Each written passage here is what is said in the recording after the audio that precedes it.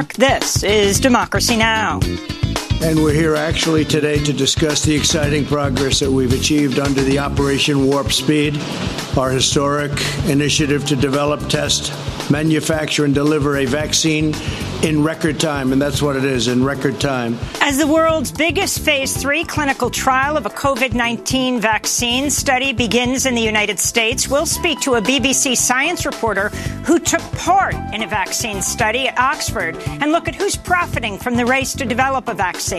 Then we go to Texas to look at how hundreds of people who came to the United States seeking asylum were secretly held in hotels for days on end before being expelled from the country.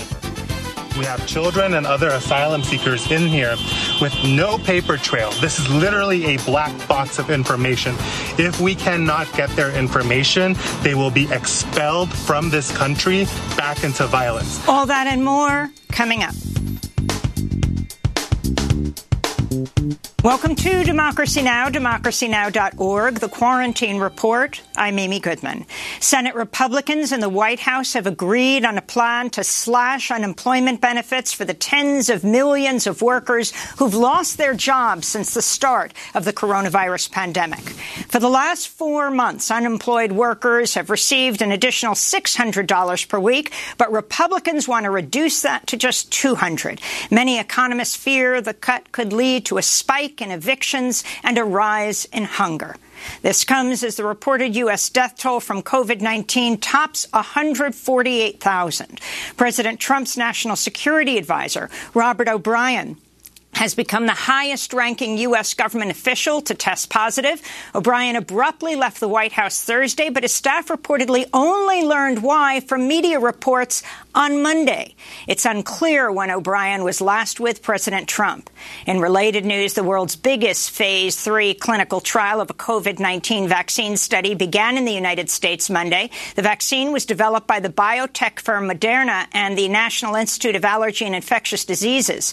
30,000 people are expected to participate in the trial. On the same day, Trump traveled to North Carolina to visit a Fujifilm facility working on a COVID-19 vaccine and push states to reopen despite the recent surge of cases.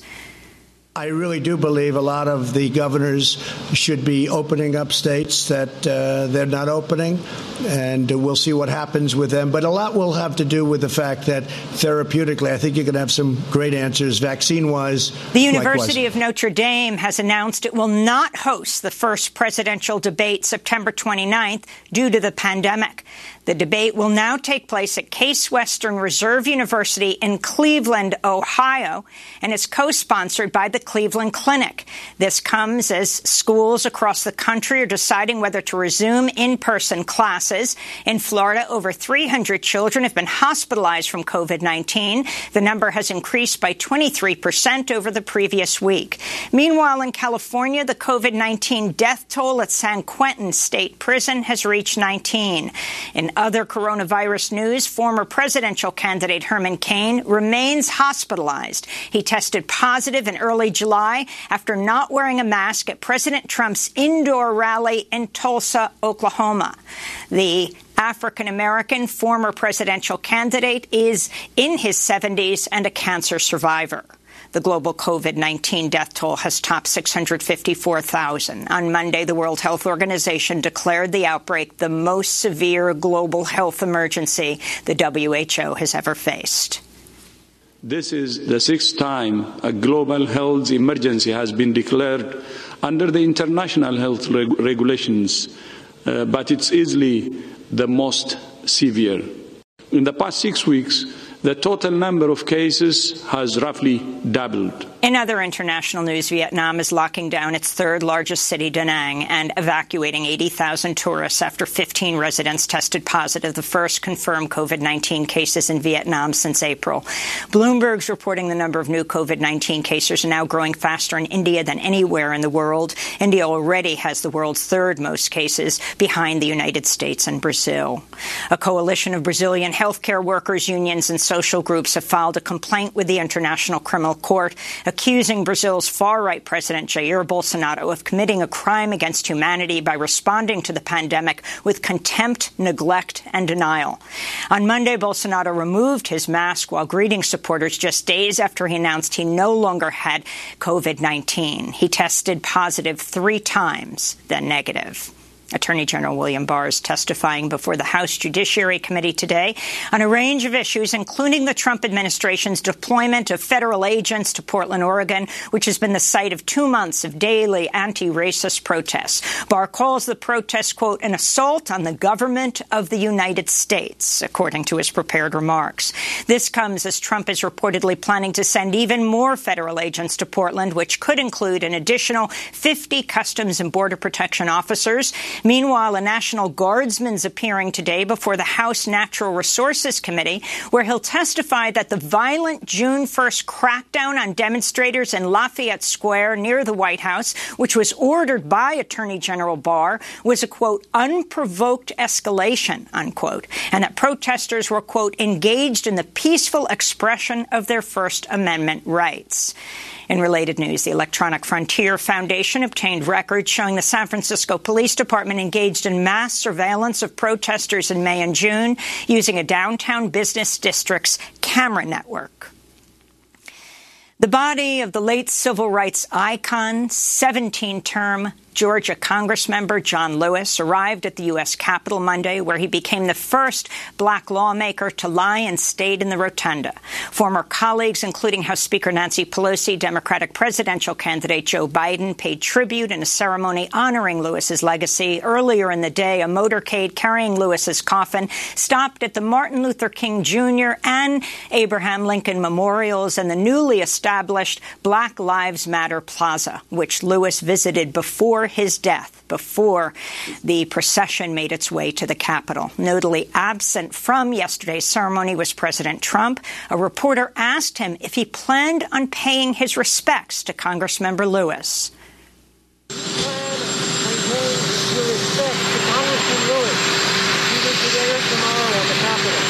No, I won't be going. No.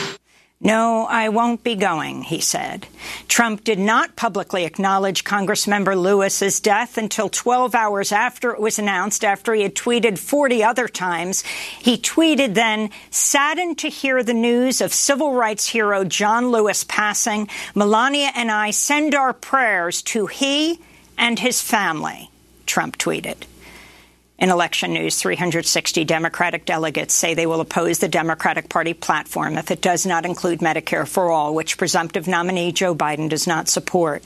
A petition signed by the delegates reads, quote, this country is currently in the throes of a catastrophic public health crisis. Millions of Americans have lost their health care insurance because of job losses. This crisis has highlighted the need to separate health care from employment, they wrote.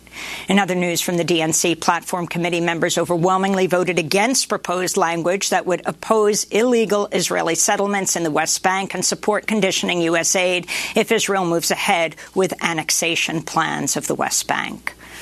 In Sacramento, California, immigration rights activists protested outside the mansion of Governor Gavin Newsom Monday to demand mass clemency and the immediate release of people in state prisons and immigration prisons.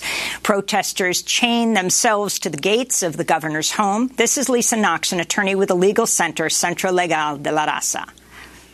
We're here today, not just to ask, but to demand that Gavin Newsom live up to the values he says he holds and free them all. Free them all. 14 undocumented activists and immigration attorneys were arrested at the action and released early this morning. In Malaysia, former Prime Minister Najib Razak has been found guilty on multiple charges of graft, sentenced to 12 years in jail. The charges stem from the multi-billion-dollar looting of the government's investment fund. Najib faces a total of 42 charges in 5 separate trials. Last week, Goldman Sachs reached a nearly $4 billion settlement with the current Malaysian government over its role in the corruption scandal. Goldman Sachs raised $6.5 billion for the fund, which was routinely looted by government officials, people working for the fund, and 2 senior Goldman bankers. In Britain, A trial is underway over the 2015 Mariana Dam collapse in Minas Gerais, Brazil, which killed 19 people and destroyed nearby villages as mud flow with millions of tons of toxic mining waste blanketed nearby villages. The São Marco mine was owned by the Brazilian company Vale, an Anglo-Australian multinational BHP, which is being sued by over 200,000 Brazilians, local governments and organizations, including indigenous tribes whose lands were decimated by the disaster. This is Guarani indigenous chief Caraí Peru. What we had, they took everything. They finished it off. With what they did in our river, it ended everything for us. How are we going to survive with this polluted river? They have already killed us. In sports news, Major League Baseball's postponed 3 Miami Marlins games after at least 12 players and 2 coaches with the team tested positive for the coronavirus. The news came just 4 days into the new season, which was shortened with games played in empty ballparks due to the pandemic. The team is now quarantining in Philadelphia, where they had just played. The development also forced the Philadelphia Phillies to postpone their home game last night with the New York Yankees. In other baseball news, the Tampa Bay Rays tweeted Friday, "Today is opening day, which means it's a great day to arrest the killers of Breonna Taylor." The MLB team also committed to donating $100,000 annually to local racial justice groups. Meanwhile, the NFL announced Monday it's canceling its preseason. And the New York Times revealed President Trump lied last week when he announced he was scheduled to throw out the first pitch on August 15th at Yankee Stadium. In fact, he was never invited. Trump made the announcement shortly before Dr. Anthony Fauci threw out the first pitch at the Yankees national game in Washington. Over the weekend, Trump announced he didn't have time to go to Yankee Stadium. In environmental news, Deutsche Bank is the latest major financial institution to say it'll stop funding Arctic drilling projects. This comes as Siberia continues to battle wildfires and record high temperatures spurred by greenhouse gas emissions from human activity. And a new investigation by the Public Accountability Initiative reveals major polluters and financial institutions are also funding powerful police groups across the United States. The companies include Chevron, Shell, and Wells Fargo, which pour money into police foundations in cities including Seattle, Chicago, Washington, New Orleans, and Salt Lake City. Carol Muffett of the Center for International Environmental Law said, quote, "This report sheds a harsh light on the ways police violence and systemic racism intersect with the climate crisis." And those are some of the headlines. This is Democracy Now!, democracynow.org, The Quarantine Report. I'm Amy Goodman in New York. Juan Gonzalez is sheltering at home in New Brunswick, New Jersey. Hi, Juan. Hi, Amy, and welcome to all of our listeners and viewers across the country and around the world. Well, after months of denial, President Donald Trump made his second ever public appearance wearing a mask in North Carolina Monday, where he said a coronavirus vaccine could be available by the end of the year. He made the comments while touring a Fuji film plant that has been repurposed to make vaccines. And we're here actually today to discuss the exciting progress that we've achieved under the Operation Warp Speed, our historic initiative to develop, test, manufacture, and deliver a vaccine in record time. And that's what it is, in record time. Likewise, therapeutically, we are very, very advanced. You're hearing about it, and you'll be hearing about it a lot more in the next 2 weeks. President Trump did not wear a mask during his news conference, and overnight he tweeted to his more than 80 million followers, "I know you people want to talk about a mask. Hello, you don't need a mask." Well, the first major COVID-19 vaccine study launched in the U.S. Monday. In a collaboration between the drug maker Moderna and the National Institutes of Health, 30,000 people join a clinical trial this summer to determine the vaccine's safety and effectiveness. Top expert and the director of the National Institute of Allergy and Infectious Diseases, Dr. Anthony Fauci, said results from the late-stage study could be available as early as November. The company Pfizer also launched a late-stage study Monday that will involve 30,000 people from the United States, Argentina, Brazil, and Germany. This all comes as a vaccine being developed by Oxford University has triggered an immune response. For more, we go to London, where we're joined by a science journalist who participated in Oxford's vaccine trial. Richard Fisher is a senior journalist at BBC Future. He wrote about his experience in a piece headlined Coronavirus, What I Learned in Oxford's Vaccine Trial. Richard Fisher, welcome to Democracy Now! Talk about why you decided that you would be injected. Hi there. Hi, thanks for having me on. So for me, it was both a personal decision and a journalistic one. So I wanted to do something that helped the collective effort to get us closer to a vaccine. I mean, I've been relatively fortunate in this pandemic in the sense that I'm not a frontline worker. I don't work in a shop or in a hospital or drive a bus. I'm a journalist who works behind a desk working at home. So my level of risk is very low compared with many others. And so I just saw an opportunity to kind of like help a study that I admired for the pace and speed at which it's moving along. The second reason is a kind of journalistic curiosity one. I report and write about clinical trials and how science works from the outside, but I've never actually been part of one. And so in a kind of like method journalism kind of way, it was a great opportunity to actually see what it's like inside a clinical trial and what the process is like for the individuals who do volunteer. And could you take us through some of the process once you started the trial? Because this is an unusual situation where even before the trials are fully completed, we're finding countries like Brazil this week announced that they're putting down $287 million for initial doses of the vaccine. Yeah, I mean, the actual experience is with the Oxford trial has been excellent so far. I mean, the way it works is you sign up on the website, fill out a form, a questionnaire asking you about your medical history, and then from there you go to an initial screening appointment. And in my case, it was in the hospital in Tooting, South London, where my daughter was born. You know, I'd been there many times. And it was a repurposed neurology ward that had been kind of like set aside for the vaccine trials. The visiting hospital at the moment is certainly different to when you go to see the birth of your child. Everyone's wearing masks, the strong smell of bleach everywhere. But once into the vaccine trial, they talk you through. They want to inform you, make sure that you know everything about the trial. So they explain the science to you, they explain the possible side effects. They also talk a bit about what you won't be able to do, what you will be able to do. For example, I can't give blood for the next year. If I was a woman, I would be asked to use contraception. So they're very careful to make sure that you have full knowledge of everything that is going on within the trial and the potential side effects, mild and severe, that you may or may not experience. So it's a very thorough process at the start. Then the following week, in my case, I went along and I had the vaccine. Well, I should say I don't know whether I actually have the experimental vaccine.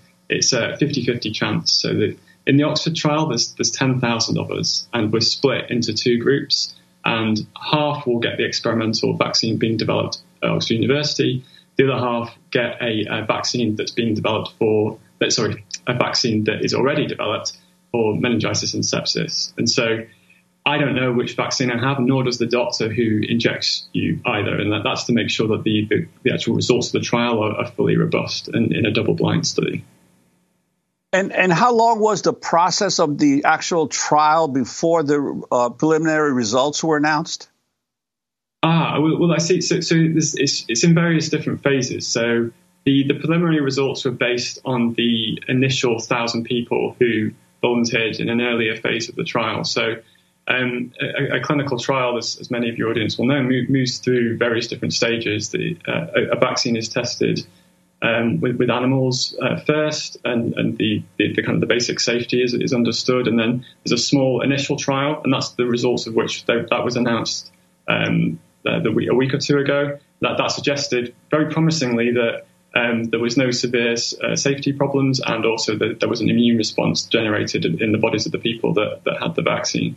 So that's very promising. But what needs to be done now is expanding out into phase 2, phase 3, which is what's happening with the Moderna trial as well in the US at the moment.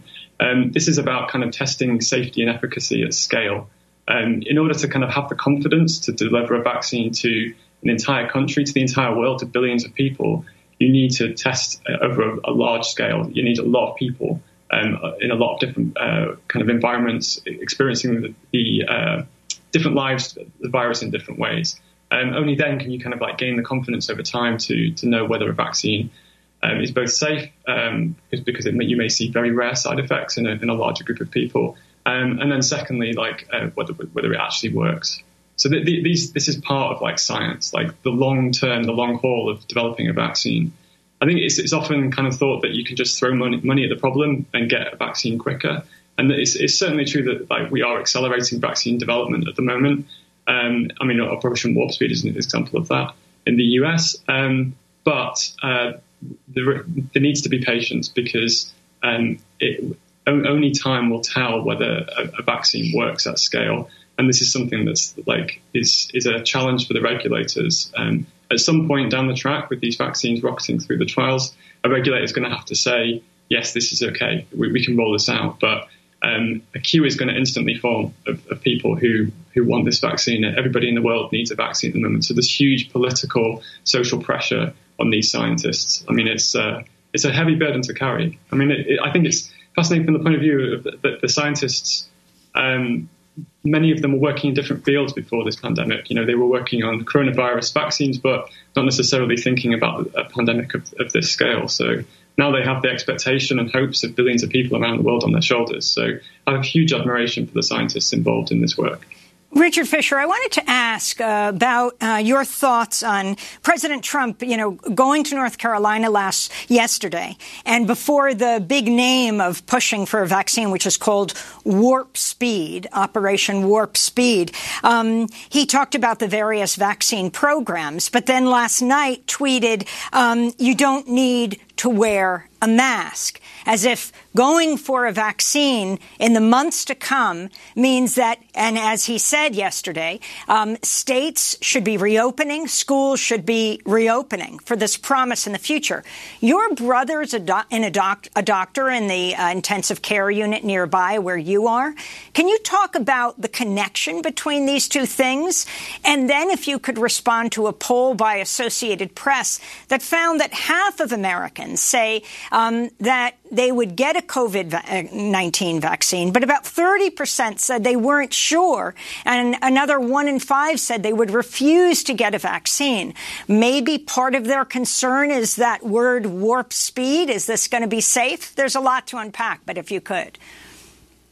Yeah, it is. I mean, those statistics about people refusing a vaccine that is worrying, because I think the safety of these vaccines is being tested in many people, and I would worry if people turn it down based on kind of minor side effects and concerns that they might have read on social media. I mean, if you're somebody who is unsure about having a vaccine, I would suggest going to authoritative sources, reading journalism from the BBC or magazines like New Scientist or Stat News based in Boston.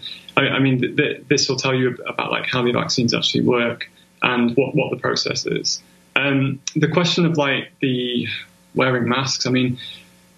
I know this has been hotly debated over here in the UK as well. I mean, it's only just been the case that masks have become compulsory inside shops, and there certainly is not the political question over here that it is in the US.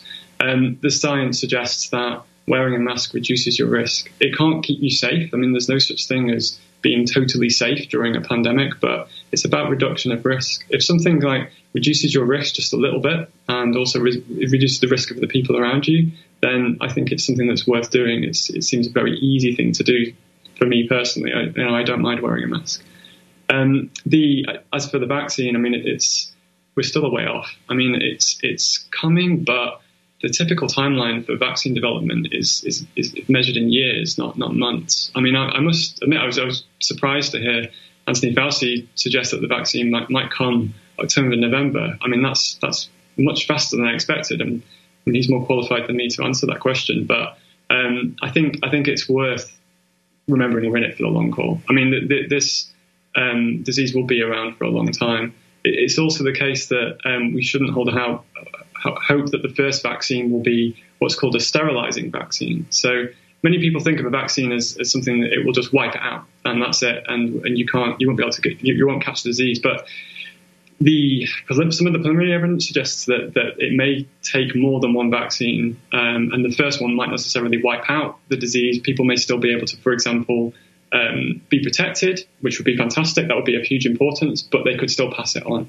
And that's something that would still allow the disease to spread to those who hadn't have it, or those who can't have a vaccine because they're vulnerable for other reasons.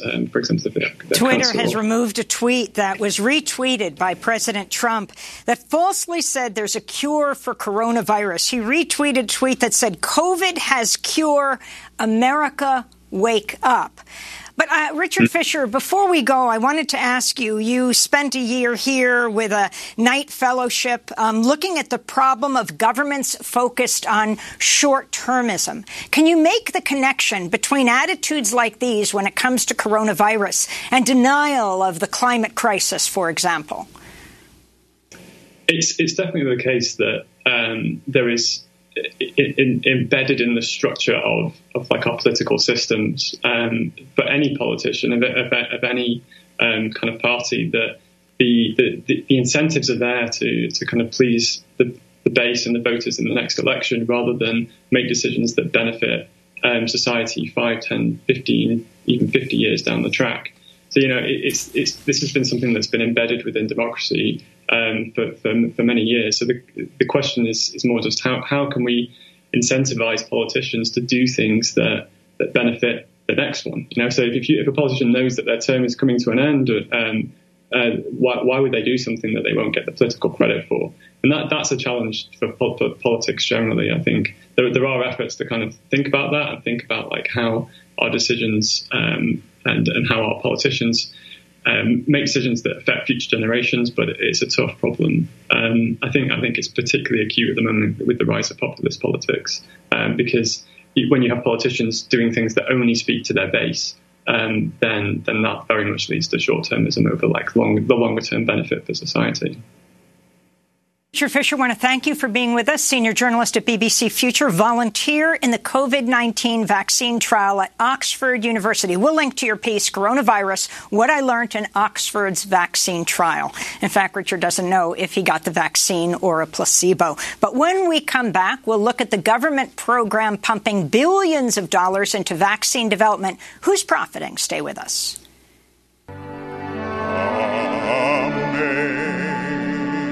Sing grace, how sweet the sound that saved a wretch like me.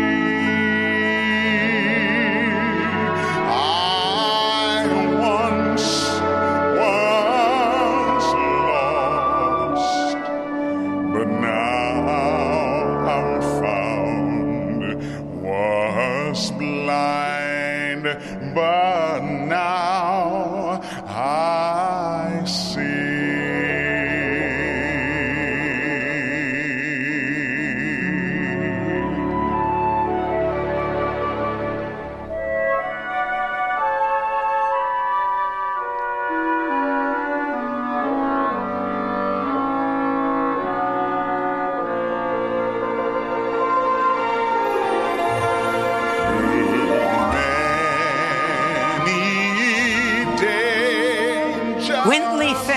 Performing Amazing Grace yesterday in the Capitol Rotunda for the late Georgia Democratic lawmaker John Lewis. John Lewis, the first African-American lawmaker whose body is laying in state in the Capitol Rotunda. This is Democracy Now!, the Quarantine Report. I'm Amy Goodman with Juan Gonzalez. Operation Warp Speed. That's the name of the government program pumping billions into vaccine development and research. But who's profiting? We look now at the nearly $6 billion the U.S. government has invested into coronavirus vaccines, testing, and treatment. The Trump administration's poured taxpayer money into more than 6 vaccine efforts, recently announcing a nearly $2 billion contract with Pfizer and a German company for 100 million vaccine doses by December. Earlier this month, the Trump administration gave $1.6 billion to a small company, Novavax, which has never brought a vaccine to market in its more than 30-year history. This comes as the New York Times reports corporate insiders are profiting off the rush to make a vaccine. The Times reports, quote, insiders from at least 11 companies, most of them smaller firms whose fortunes often hinge on the success or failure of a single drug, have sold shares worth well over $1 billion since March. For more, we're joined by Peter Mibarduk. He is the director of Public Citizens Access to Medicines program, which has released a database that tracks the billions of taxpayer dollars supporting COVID tests, treatments, and vaccines. Welcome to Democracy Now!, Peter. It's great to have you with us. So lay out who's getting this money. I mean, people want a vaccine, that's for sure. Billions and billions of U.S. taxpayer dollars is going into where? How do these companies prove that there's a possibility, a path to success?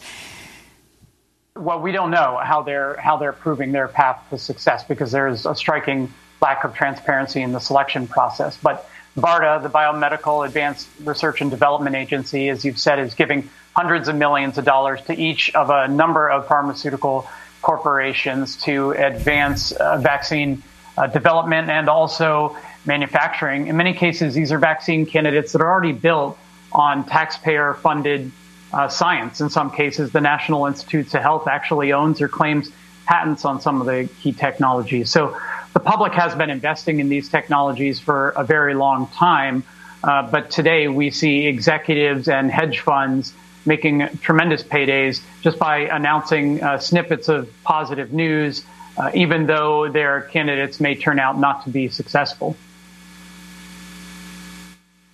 And I wanted to ask you, because this is not just happening, obviously, in the United States, in the European Union, in China, in India, and we've seen recently in Brazil, huge sums are being invested in what is essentially the California gold rush for the pharmaceutical industry. Untold wealth awaits those who are able to produce these initial vaccines, and yet there is so little, as you mentioned, transparency as to who is getting this and how the decisions are being made. Yeah, we don't have the contracts. So some heavily redacted contracts from BARDA were obtained by a consumer group called Knowledge Ecology International last month, but they're so heavily redacted that it's still hard to tell whether any significant conditions are being attached to the hundreds of millions of dollars that taxpayers are giving out. Indeed, we want to be investing in vaccine research and development, but it's important that there are conditions attached regarding, for example, affordability and reasonable pricing, regarding plans to get to scale and supply, and to transfer technology so that we can teach the world how to make this vaccine and avoid severe rationing in years ahead. So there's much more to know. But what is clear right now is that stock options are increasing 5- and 6-fold for the executives in these firms, even as they exaggerate their role in Operation Warp Speed. Can you talk, Peter, about the company Novavax? BARDA, that's again the Biomedical Advanced Research and Development Authority, was the single largest award from BARDA, $1.6 billion to Novavax, the little-known Maryland firm that had not developed a successful vaccine in 30 years. What do you know about it? Why did they get $1.6 billion? We don't know, is the short answer. And we don't know too much more about Novavax than what you've said. So it's the largest grant, and it just indicates how little transparency there is in this process and how much we need to know. Unfortunately, we do know that Novavax's stock options for executives jumped from $20 million to $100 million with their close association with Warp Speed. So there's that. But in terms of the science, in terms of how it's progressing, we know very little. And this whole issue of the executives being able to to cash in even before a drug particularly comes to is proven effective or comes a vaccine is proven effective and comes to market. Is there any way to restrain this kind of activity, especially in an international emergency like this? Well, we certainly should be attaching conditions as regard reasonable pricing. We certainly should be demanding a great deal more transparency in the disclosures that are made. Trump's vaccines czar actually comes from GlaxoSmithKline, and we had petitioned that he at least have to disclose his financial conflicts of interest. Were turned down by the HHS Inspector General. So I think the public needs to demand quite a bit more here. But really what we're primarily concerned about are the conditions of affordability and supply that come out of this, because no corporation manufactures at scale to supply the entire world. So a year, 2 years from now, we could be encountering a serious, essentially a global vaccine apartheid, where much of the world's population does not have access to vaccines. And that's because there's a tremendous reticence among our leaders to order corporations to transfer their technology, to impose any conditions whatsoever on top of these grants, despite the fact that all the leading candidates that are being considered for Operation Warp Speed, one way or another, are benefiting not just from the BARDA grants, but from early stage research by federal scientists, taxpayer-funded studies that led to the development of the technology that's being used to develop the vaccines today. So we've already invested in these vaccines, and we should have the right to attach certain conditions and make sure everybody can access a safe and effective vaccine when it's developed. Peter, let's talk about how investors are benefiting from the billions of dollars going to these drug companies. For example, the New York Times reports after Vaxart, a small San Francisco-based company, was selected to be part of a federal program to develop a vaccine, stock options for insiders at the company soared. A hedge fund that partly controls the company immediately gained something like $200 million of profits. Yeah, that's right. So, as you've said, the problem is that the companies, the executives, the hedge funds are feeding on people's hope and desperation. And it takes only a little bit of positive news to send stocks soaring, or conversely, a little bit of negative news to send them plummeting right now. And so Vaxart, for example, noted in a press release that it had been selected by Operation Warp Speed. Now, selected just meant in this case a clinical trial involving primates. Vaxart's neither receiving BARDA funding nor negotiations to receive that funding. But just that bit of news, just that claim that of a connection to the federal government led Vaxart's stocks to soar, as you said, allowed the hedge fund to make $200 million and walk away. So that's the sort of climate that we're in, and we obviously, we need a little more discipline. We need transparency around the standards of how these contracts are being selected and what we can expect out of them. And do you have any concerns about any other members of the Trump administration who may be in one way or another being able to privately benefit from the inside information that is developed within the administration as to who gets funded or who gets government support? Well, in addition to Moncef Slaoui, the vaccine czar, as I said, comes from GSK, was on the board of Moderna, and may be heavily invested. We don't really know because he's not been forced to disclose his ties. The Trump administration is built on a number of pharmaceutical executives that have played key roles. Alex Azar, Secretary of Health and Human Services, is an insulin price spiker from Eli Lilly. Former advisor Joe Grogan in the White House came from Gilead, where he was a lobbyist.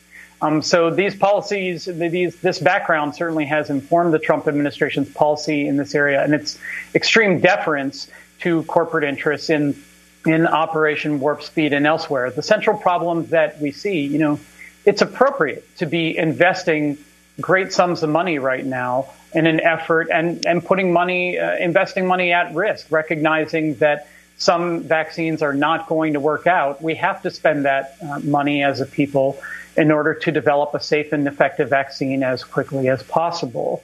However, we should be able to ask for certain conditions attached to that, and we are very concerned about what happens when a vaccine comes online and there's simply not enough manufacturing capacity to get it to everyone who needs it. Finally, Peter, U.S. PIRG organized a letter that's been signed by hundreds of health professionals that essentially says to President Trump, shut it down, start over, do it right.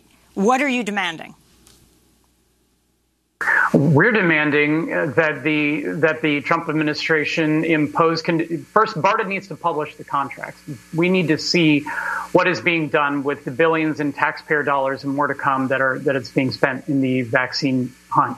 Second, we need to attach basic conditions to the contracts, reasonable pricing, and technology transfer. Technology transfer means we have to order companies to disclose their confidential information, to license their patents so that other manufacturers can also make those same vaccines. Essentially, if we don't teach the world how to make vaccines, there will be a global vaccine apartheid. There will be serious rationing in the years ahead. The delay will cause will cause great setbacks in poverty. It will cost people's lives. It could come with cost to political stability in less wealthy parts of the world. So we have to be willing to order corporations to do what is necessary to scale up supply. And that means not basing the vaccine market on monopolies, not simply entrusting any given corporation with hundreds of millions of our dollars to then just go and do the right thing, but making it a national project to get to scale, to liberate the vaccine technology and help others manufacture it, to publish the data so we can verify safety and efficacy, and so on. Should patents be forbidden? 5 seconds. Patents, they should be licensed. There shouldn't be monopolies. Everything should be licensed non-exclusively, openly, so that others can make use of the technology. And I should say that letter from U.S. PIRG and hundreds of health professionals is more broad, beyond vaccines, again telling the U.S. government to shut it down, to go back to a national strategy for dealing with the coronavirus pandemic. Peter Miberduk, I want to thank you for being with us, Director of Public Citizens Access to Medicines Program, organization recently releasing a database that tracks the billions of taxpayer dollars supporting COVID test treatments and vaccines. When we come back, we will go to one of the people who went to a local hotel in McAllen, Texas, and saw children being held there, immigrant children. What's happened to them? This state being hit not only by the pandemic, but by the hurricane. Stay with us.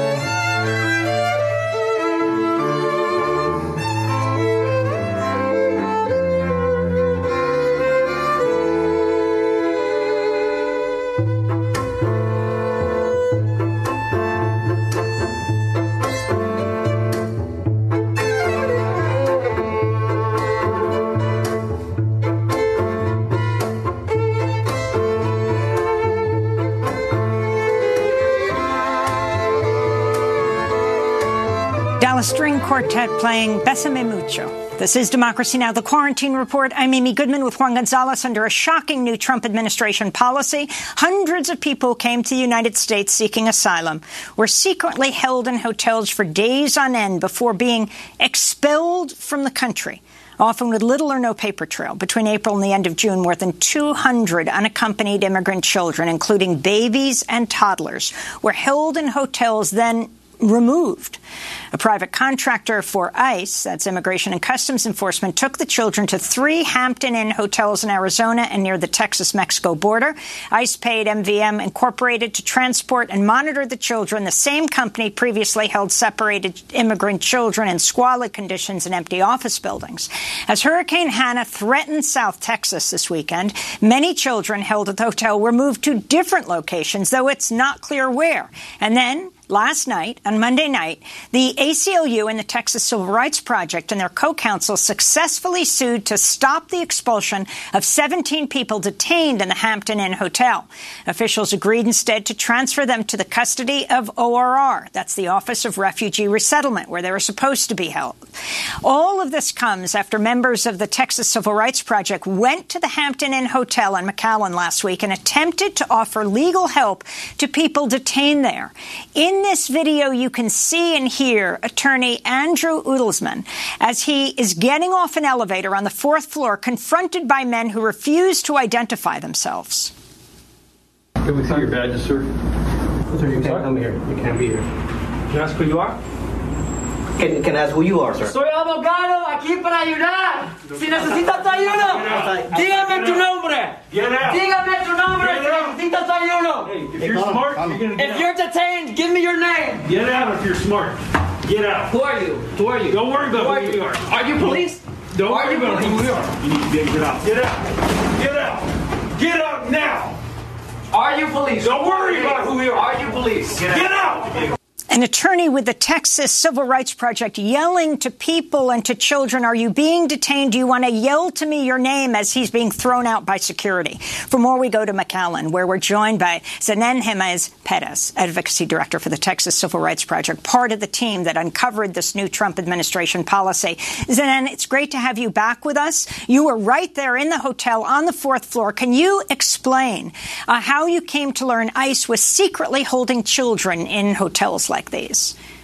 Hi, yes, good morning. Glad to be here. So part of what we're seeing here with the video, right, with Andy bravely stepping forward and basically taking abuse by these unnamed guards when we were there, is that for many weeks now, especially since the CDC order that effectively the Trump administration used to end asylum, we've known that folks who have been coming in through the border to legally seek asylum, including unaccompanied children, that instead of going through the process that is spelled out by law, the Trump administration has been just basically expelling them, right, without due process and without any paper trail, in effect, basically violating their due process. So for the last couple of weeks, we've known that the number of children who have been under the custody of the federal government and the Office of Refugee Resettlement has decreased over the course of the pandemic.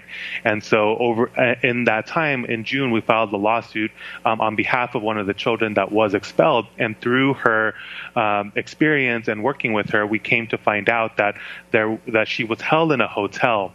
And that sort of set up for us a period of investigation to try to find, well, what did she mean, right? What do you mean that you're in a hotel if you're an unaccompanied child that was never supposed to have happened to you in the first place?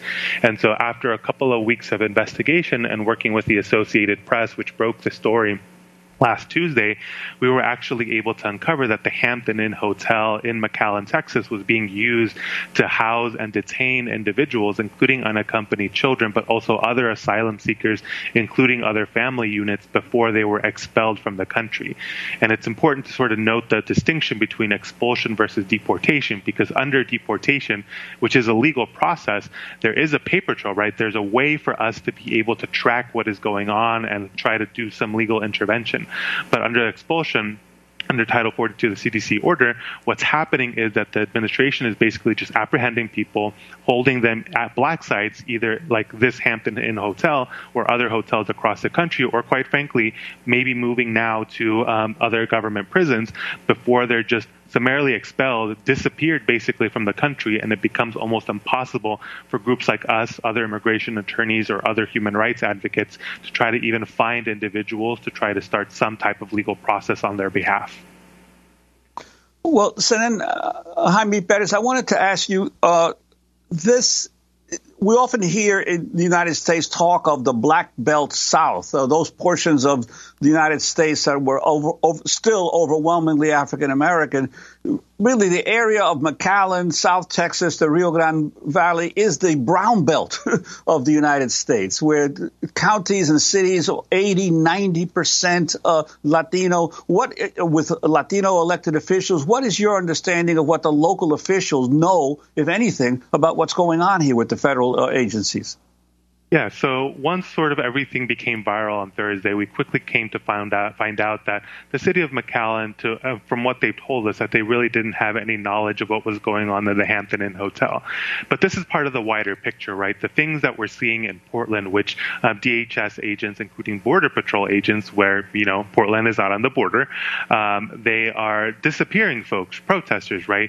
The thing that's happening, though, at the border in the Rio Grande Valley, in El Paso, in Arizona, is that the heavy militarization because of DHS over the last 20 years have been experienced by the community here for decades, right? Hyper-militarization, unaccountable federal agents that are basically shooting individuals with impunity. There's been numerous deaths of children and other individuals in ICE and also Border Patrol detention facilities here. Border wall construction is ongoing and even ramping up in the middle of the pandemic, and there have been this type of hyper-militarization on brown communities here at the border for decades and decades and decades. And so what we saw on Thursday was also an outcrop of that. And unfortunately, this is definitely something that is being imposed under the national security apparatus coming to Washington, D.C., with no regard to the communities that have actually been here and live here and have been undergoing this militarization for decades.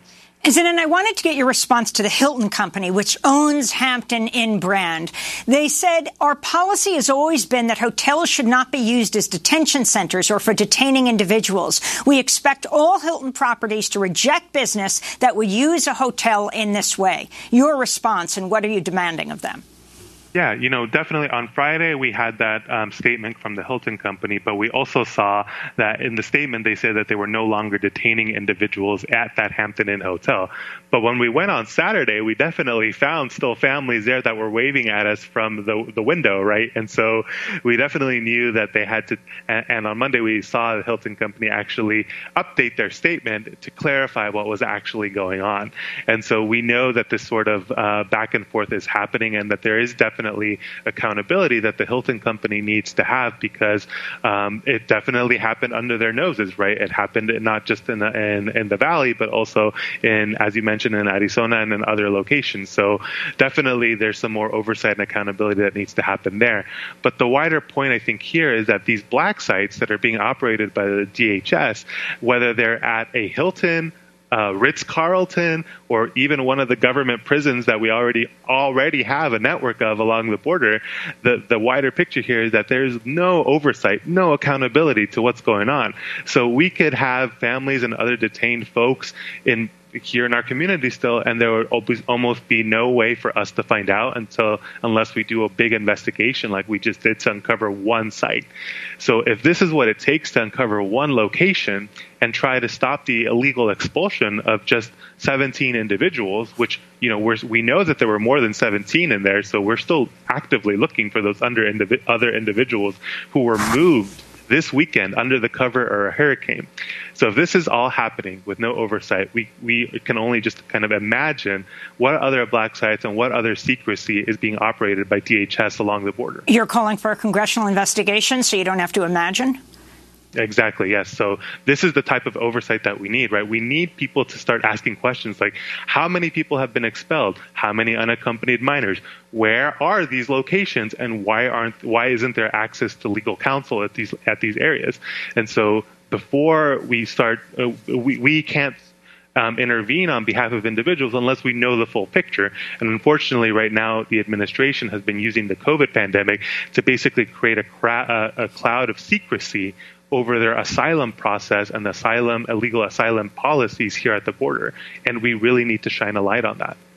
Well, you mentioned the hurricane, and we want to stay at the Texas-Mexico border to look at what's happened to asylum seekers in the Mexican city of Matamoros, just across from Brownsville, Texas, one of the largest refugee camps that houses more than 1,000 asylum seekers, including newborns and elderly people, told to evacuate overnight when the river next to it, the Rio Grande, started to rise and flood their tents. Rain from Hurricane Hanna has continued to devastate the area. These are people who have been waiting for months for court dates under a U.S. immigration policy informally known as Remain in Mexico. For more, we're joined by Sister Norma Pimental. She is Executive Director of Catholic Charities of the Rio Grande Valley. Welcome to Democracy Now! Can you describe what happened last night and what people need to know? Thank you. Yes, we have been very concerned for the almost 2,000 individual refugees that are waiting there in Matamoros, and seeing that the river is growing. Yes? Keep going, yes, Sister. We just want to make sure that they're safe, and we, together with the authorities of Matamoros, the immigration in Mexico, we're trying to work with the families to move them to a safer space. And because they're afraid that what is happening to them and not wanting to leave the area, we continue to just monitor the river, and we're prepared to move them to a safer space this morning or throughout this day. And Sister Norma, in terms of how the United States, we're hearing all the attention placed on the storm in the U.S., very little on the impact on Mexico right across the border. Well, we see the families in Mexico. I mean, all the border is being affected on both sides of the U.S. and the Mexican border, and there's a lot of extensive flooding in both sides. And so we already seen how the river, they're letting go, water is being released by along the rivers areas to release all the flooding that is happening in Reynosa and other cities already. The river has gone over and covered a lot of areas. And so we were afraid that this is happening also in Matamoros. And so we're trying to do our best to assist the families and help the Mexican authorities that are concerned for the safety of the families. I want to turn to Josue Cornejo, Honduran asylum seeker who's been forcibly living at the Matamoros encampment with his family for a year due to Trump's Remain in Mexico policy. Ya que fueron 2 noches y 2 días de desvelo, porque ya para que There were some very difficult days and nights, 2 long sleepless nights. The rain has passed, but it's now headed to the mountains. What are the consequences of that? The Rio Grande flows from up there. The most dangerous part could come if the river floods. The camp is right next to the river. There is no protection for us if the river overflows. So that's Josue describing what's happening there. Can you compare the U.S. response to Mexico's, Sister Norma? Well, I wish that the U.S. can see the danger that these families are exposed to, and that they are allowed to enter the United States and be safe in an area here in the U.S. so we can take care of them as they go through their asylum process, because it's not safe for them to be there in that area.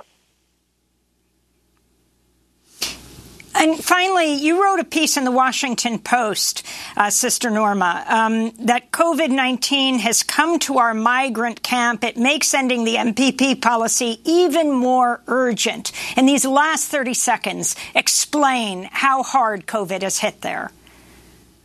Well, we are doing our best to control the spread of COVID, and measures are being taken to make sure it doesn't. We're thankful that we can do that, but they are truly at the need to move them out of there and allow them to enter the country. The United States is the right way to do it, and I wish that happened. And we'll link to your piece. MPP is that Remain in Mexico program. Sister Norma Pimentel, I want to thank you for being with us, Executive Director of Catholic Charities of the Rio Grande Valley.